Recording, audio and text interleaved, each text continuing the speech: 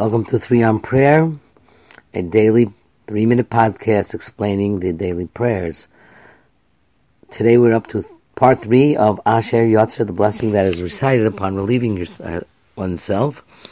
And we are going to explore the final blessing at the end of the supplication. It begins with the words Baruch Atah Hashem, bless you is Hashem, and it ends with Baruch Atah Hashem.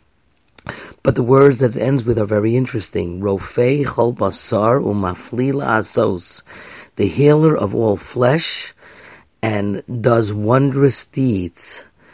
And basically the prayer was really talking about regular bodily functions, which are indeed miraculous, but there's no healing involved. Nobody is sick over here.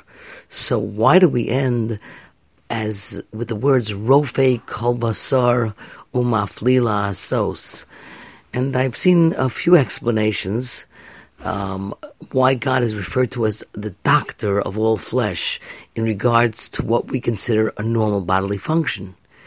And one answer is based on a pasuk in Beshalach in the book of Exodus, where God says, all the diseases, if you listen to me and follow the Torah, all the diseases that I put on Egypt, I shall not put upon you, because I am Hashem, your healer. There is a concept of a doctor not only healing somebody who's ill, but inoculating someone from becoming ill.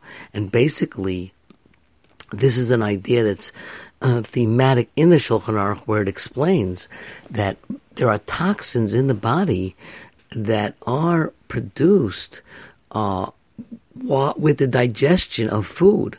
If, for example, the food leaks or the digested food leaks into the system, it can be extremely toxic. So what Hashem is doing is removing that waste, removing that illness within you. And therefore, he's called a Rofei kol basar. He is the healer of all flesh in regards to the removal of the toxins that are in the body, because it is a healing process. The other part is umafli la'asos, he does wondrous deeds. What kind of wondrous deeds are we referring to? Remember that we started this prayer with talking about the orifices and the cavities and the holes that are in the body. Imagine, and this is how the Shulchan Aruch explains it, imagine you had a balloon and you put a hole in it, all the air goes out. Well, the human being has holes, and yet we retain the air that we're supposed to have, and it doesn't leave us just because we have a total exit cavity for all that air, but we have it in us. Blood is not seeping out of our noses every day, and if we do, we're sick. Our mouths are not leaking. Our ears are not leaking. The orifices of our bodies are not leaking. That is mafli la'asos. What a wonderful creation we are. Tomorrow we are going to talk about the soul.